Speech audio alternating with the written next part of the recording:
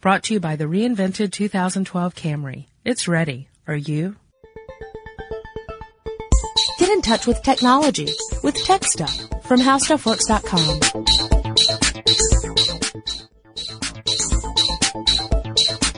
Hello again, everyone, and welcome to TechStuff. My name is Chris Pollette, and I'm an editor at HowStuffWorks.com.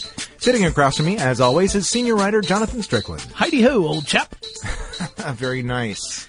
So we wanted to talk about steampunk, and one of our sister podcasts, Pop Stuff, has addressed steampunk, but we thought we would talk about steampunk as well, because we're doing this whole series of episodes about technology that you reinvent in some way, so it is different from what it originally was. Correct? Right. And steampunk is sort of an aesthetic approach to that. It's not confined solely to technology. In fact, I would argue that it originally was a literary genre or subgenre. Mm-hmm. And so let's kind of talk about what it is before we get into any steampunk hacks that we have seen and enjoyed on the interwebs. Yep. Okay. So you're familiar with some of the forefathers of modern science fiction. Wait, there are four? There's many more than that. Oh, you said four. But you're right. Well, it's F-O-R-E. So Jules Verne. Right. Jules Verne, very famous author. H.G. Wells, another one. Yes. Jules Verne and H.G. Wells together produced a lot of work that kind of serves as an inspiration for the steampunk movement. Yes. And if they had actually worked together, Around the World in 80 Days could have been accolished with a time machine, and it wouldn't have taken nearly as long. Around the World yesterday. Yes. So, sorry. But the time machine, didn't it only travel in time but not in space? Wasn't that its thing? Anyway, so the dun dun dun. Yeah, so you'd have to have it on the balloon, I guess. Nothing bad could happen from that, right? So the aesthetic that Jules Verne and H.G. Wells kind of set is sort of what creates the foundation for steampunk. Steampunk in general takes a very Victorian era approach to technology. Yes. The idea is, what if during the Victorian era, tinkerers have been able to build some of the more complex electronics and machinery that we have at our disposal today, but with that Victorian aesthetic and the materials that they would have used during that era. So you get a lot of stuff with copper and brass and sometimes things like vacuum tubes and stuff like that, although vacuum tubes really are post-Victorian. But anyway, you get the lots of wood as well. A lot of these materials that you would find in Victorian furniture and things like that would be incorporated into this sort of technology of this fictional world, this world that could have been but wasn't. So the Victorian era that we're talking about is the late 19th century. Yeah. So around the 1880s. There's a lot of different literature that came out around that time, 1880s, 1890s, that really influences the steampunk aesthetic. So some of it is stuff that H.G. Wells and Jules Verne were writing. Some of it is stuff like Sir Arthur Conan Doyle, the Sherlock Holmes stories. Yes. That definitely influences a lot of the steampunk aesthetic too. It's not just technology, it's a lot of different things, but it's that feel, especially the feel that you would associate with something like London during this era. Although steampunk, I would say steampunk is kind of very much an English influenced aesthetic or movement. Or at least Western European. Yeah. And the reason why I say English is because a lot of the steampunk stuff I see is based off Victorian fashion or colonial fashion, the stuff that was done during that late 19th century colonial era, like in India. So you'll see a lot of steampunk that takes design elements from that as well. But the idea of creating this sort of science fiction world based on the Victorian era of technology is a little more modern. I mean, their inspiration comes from writers that were writing around that era, but later writers really kind of brought that back up, like William Gibson and Bruce Sterling, who wrote The Difference Engine. Right. which kind of brought this aesthetic into the idea of, well, what if we take this basic form of technology and then go a different evolutionary path than what we actually in reality took. And so this created this sort of idea of neo-Victorian technology. And you think about, you would have advances in certain areas but not advances in others, and it's really arbitrary where those advances are. So, for example, in a steampunk world, you might have the equivalent of personal computer devices, even handheld computer devices, although they'd probably be clunkier and made out of different materials than what our current ones are. But you might not have airplanes. Right. Because the blimps and dirigibles are incredibly popular with the steampunk crowd. Yes. It's this idea of this sort of world of luxury, and everything's a lot more takes up a lot more space than what we're typically used to. But I think the person who really kind of nails why the steampunk aesthetic is so compelling to certain people is Mark Frauenfelder. Yeah. Who was he's the editor-in-chief of Make Magazine. Yes. And was the co-founder of Boing Boing. Yes.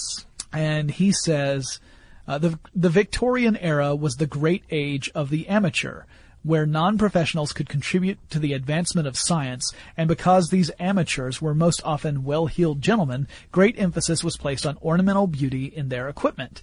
So the idea here is that the average person with the right education would be able to make advances in science and technology. Right. Whereas today you're talking about really specialized, really advanced fields, right? Yeah. It feels like you have to be part of a much larger project often in order for you to make a big impact in those areas. It's not entirely true, but it's more true than not.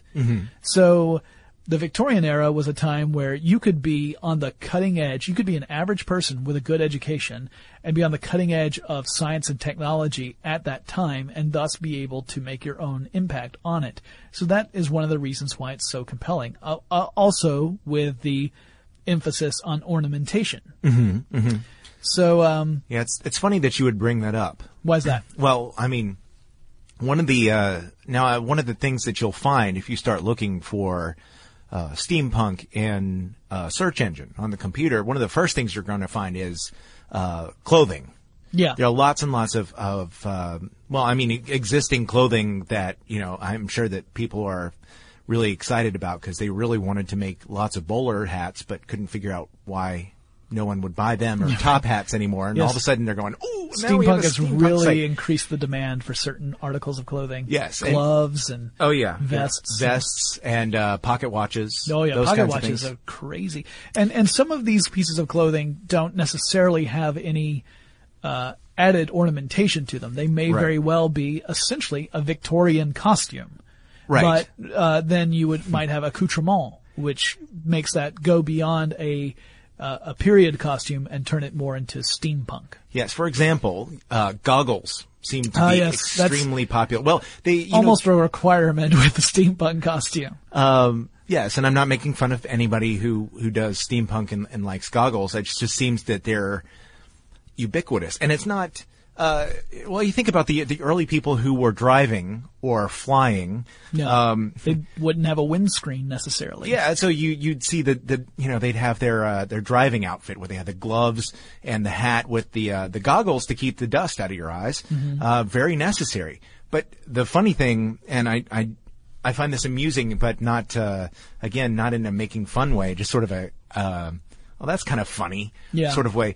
Some of the people who dress in the steampunk fashion, embrace the clothing, will, use unadorned goggles, just sort of the same kind of thing. But I've seen others that have, really modified them with, brass fittings and, flares and things that, really make them stand out, and they're very large. And it's kind of amusing to me because I'm going, wow, you're really going out of your way to draw attention to the goggles. Well, and they might have fun. They might have attachments where they have different filters, like it or makes it lenses smoked in the glass. front. Exactly, yeah, like a magnifying lens that you can down. swivel in or out of the way. That's cool. Well, yeah, it's and again, there you have the idea of, well, the practicality would be if you are a tinkerer, then you would have this magnifying glass so that you could see the very small, intricate parts. 'Cause you're doing all this work with your hands, at least in theory. Right. You know, now a lot of the people who are into steampunk do not necessarily make their own gear. No. But the folks who do,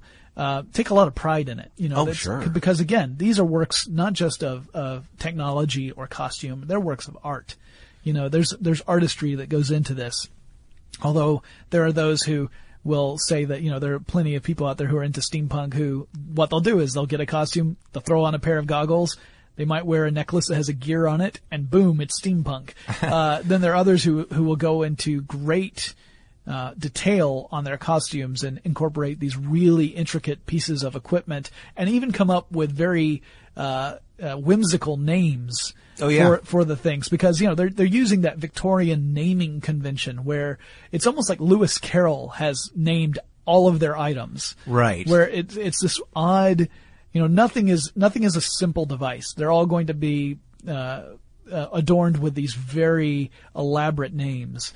Like, for example, instead of saying a computer, you might say that it is a manipulator of random information, right, or something like that. Yeah, it's you know, it's some variation on the difference engine, because actually that's a good example to say.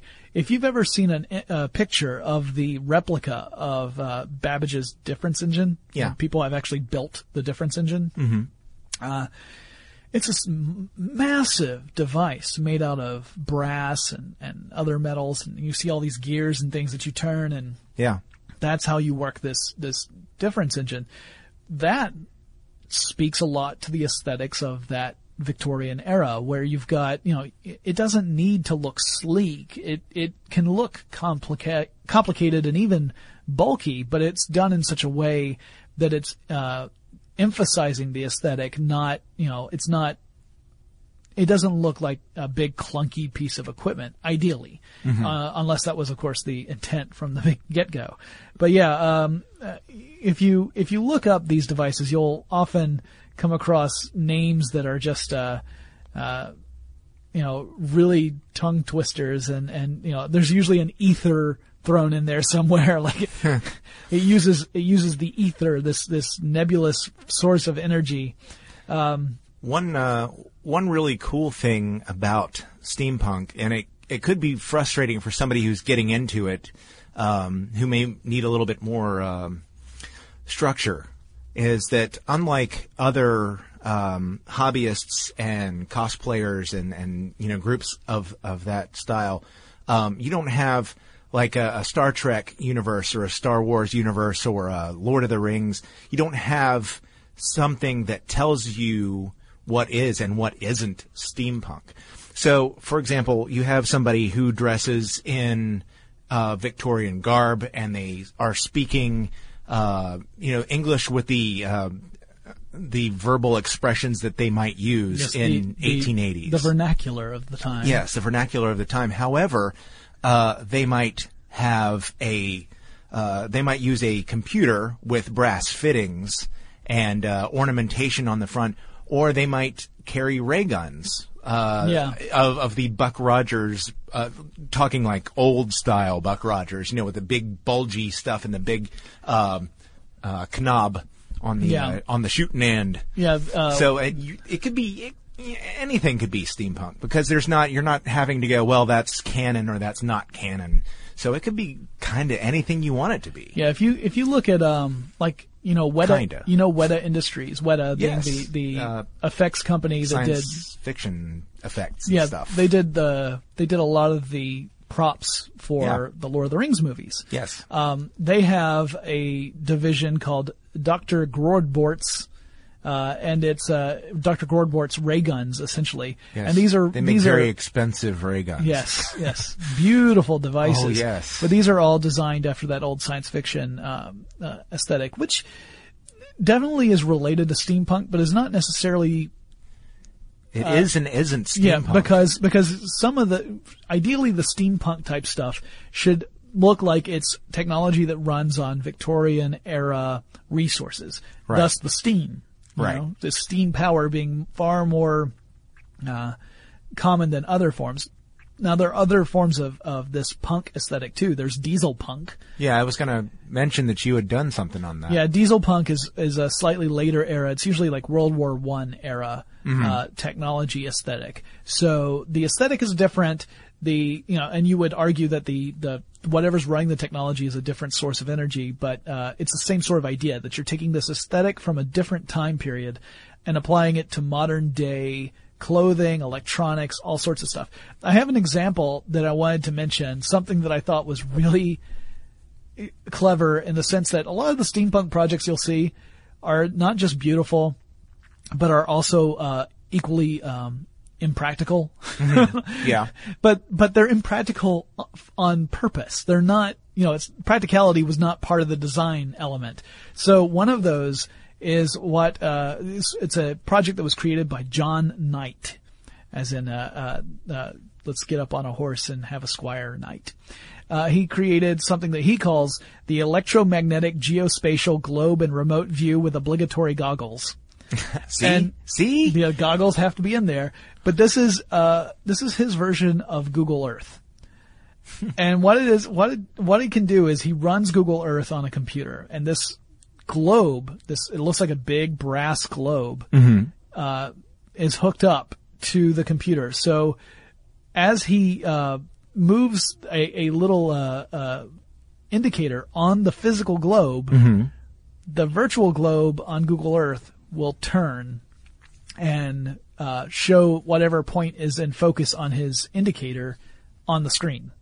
So in other words, it's a way to navigate Google Earth using a physical globe. Yeah. And it's kind of an interesting approach. It, again, not necessarily practical, but definitely very visually arresting, very pretty. There are a lot of really well-known artists within the steampunk world. Two of them I wanted to mention in particular, although there are lots and lots of them. Don't think that these are like the end-all be-all, but one of them in particular is known for his work as sort of a pioneer in the steampunk physical let's make stuff space. Yeah. And that's Jake Von Slatt. Yes. Jake Von Slatt has done lots and lots and lots of projects where he's taken either modern day technology and put new stuff on it to make it have a steampunk sort of aesthetic, or has actually built steampunk style devices from the ground up that do something that a modern device could do in a totally different way. So he's taking both approaches, where he's altering something that exists now or building based upon the old methods of building. Right. He was featured in Make Magazine actually a couple of years ago. And I have an article on the site How Steampunk Works, and I have some of his work on there as well. He has a website called the Steampunk Workshop. Yes. Where he actually shows you, if you want to build your own steampunk devices, he has do-it-yourself guides on how to do them. Now, for people who want to get into this, you have to be really comfortable with using things that allow you to work with metals. Like soldering is really important. You might need access to special tools to be able to work metals in a way so that you can shape them and not just metals, but wood as well, all sorts of materials. So, it's for someone who has like a workshop space that has, the ability to use or the access to use these sort of tools. It's not necessarily something that you can do just, go home and fire up the website and, oh, well, cool, I'm going to make my own steampunk laptop now. Because a lot of this involves finding things in curiosity shops or antique shops or even like, there used to be a shop near where I live that sells all sorts of old cabinet fittings. And you could go to a place like that and sort through it and say, oh, this has the look that I'm going for, and you take that and you might repurpose it for something totally different. Like instead of this being a cabinet handle, it's going to be the top left corner of a computer display. Yeah. That kind of thing. Well, you have to be able to manipulate that metal in whatever way. You may have to trim stuff off or reshape something. So you may need some special tools for a lot of these DIY projects. But he actually goes through what he does to build out these things. And another pretty well-known artist, in fact, I remember seeing some of his work in the sci-fi series Warehouse 13. Yeah. Mm-hmm. So Warehouse 13, you've got these interesting pieces of technology that are inside Artie's office, where he's got like a computer that has these old typewriter keys instead of regular keys.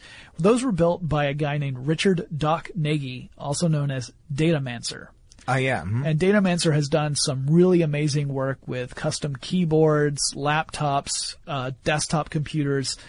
He's really created some neat stuff, and not just in the steampunk aesthetic. He's also branched out. He did some in sort of an Art Deco inspired approach as well. So he's tried a couple of different things.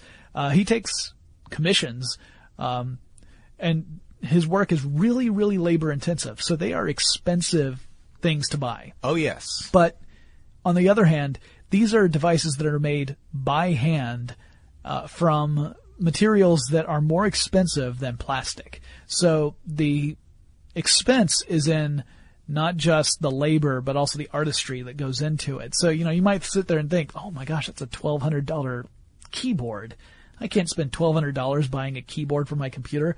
But then you think, all right, when you factor in the materials that went into it, how much time was spent for him to track down all the different stuff that he used to make it, and also just the hours of work that he puts into it, then you start figuring, okay, now it's a work of art that I'm buying, not just a functional piece of technology. Yeah. Well, I mean, there are people who actually make their living modifying people's living spaces. Mm-hmm. I went to Modern Victorian, which is at modvic.com, and they basically remake people's homes into steampunk-like environments. Wood-burning stoves and portholes and things that you might see out of the Nautilus. Big gears that you would turn in order to open a door instead of a regular doorknob. Yes. I mean, just that kind of thing. And if you've got the either the ability to do it yourself or the wherewithal to pay someone who knows what they're doing,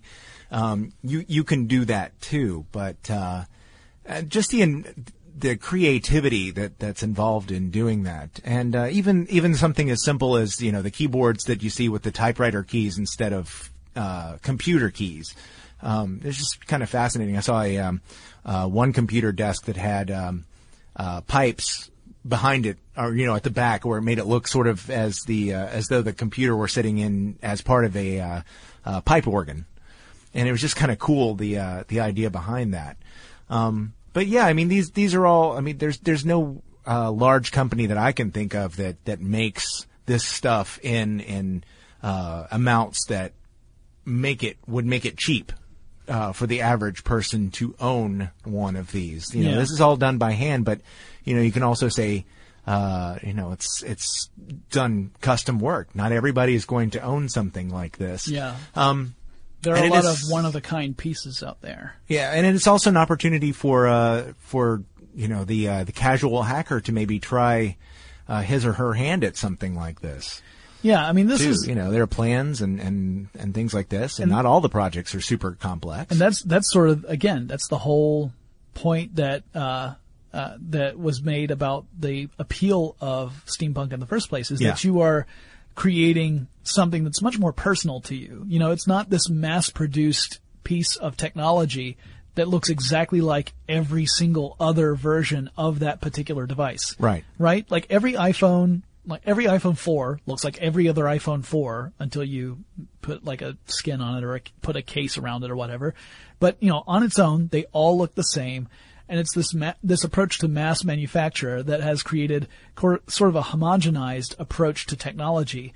And this is kind of a rejection of that, saying, I want something that has more personality to it. It's just that this is a personality that evokes a very specific feel and era. Mm-hmm. So it's interesting because every year that passes, I think, okay, steampunk has got to, like, that fad has got to be on the decline by now, because There are artists who get into it and they're really, really active in it for a couple of years. And then some of them are saying, I really want to do other stuff. I had fun with that. It was great. Yeah. But as an artist, I want to grow, so I want to try different things. So I often expect to see that kind of trickle down to the general, steampunk niche. Yeah. Like I was going to say general public, but really steampunk is a very specific niche of people.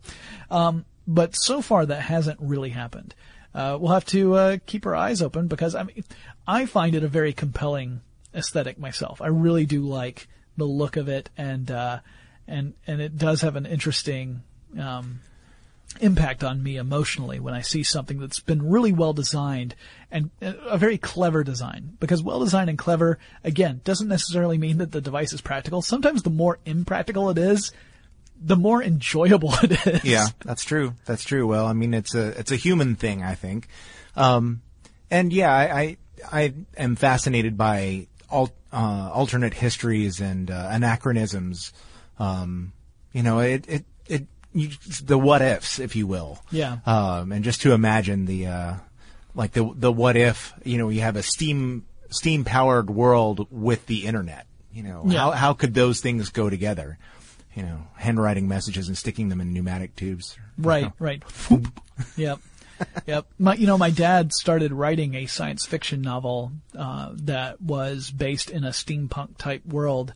And, sadly, it was one of those projects that they never completed. Yeah. But it was funny because when he was writing it, it was before steampunk had really become a thing. Yeah. Like there were some early examples in the genre. And I think, had he completed it, it would have been one of the, it certainly would have been an interesting addition to the library of literature that supports this genre. Of course, we'll never know because maybe one day he'll go back and finish it, but by then it's going to seem like he's, following a trend as opposed to being on the forefront of it. At least it's not another vampire book. It's funny you mention. It's the steam-powered vampires. That really? Sparkle. No, not at all. Not even a little. It's a steam-powered vampire that sparkles in the daylight, but he gets invited to go to a wizard college. No. None With of werewolves. That's true. With werewolves. Right. I wonder how many more I can fit in there.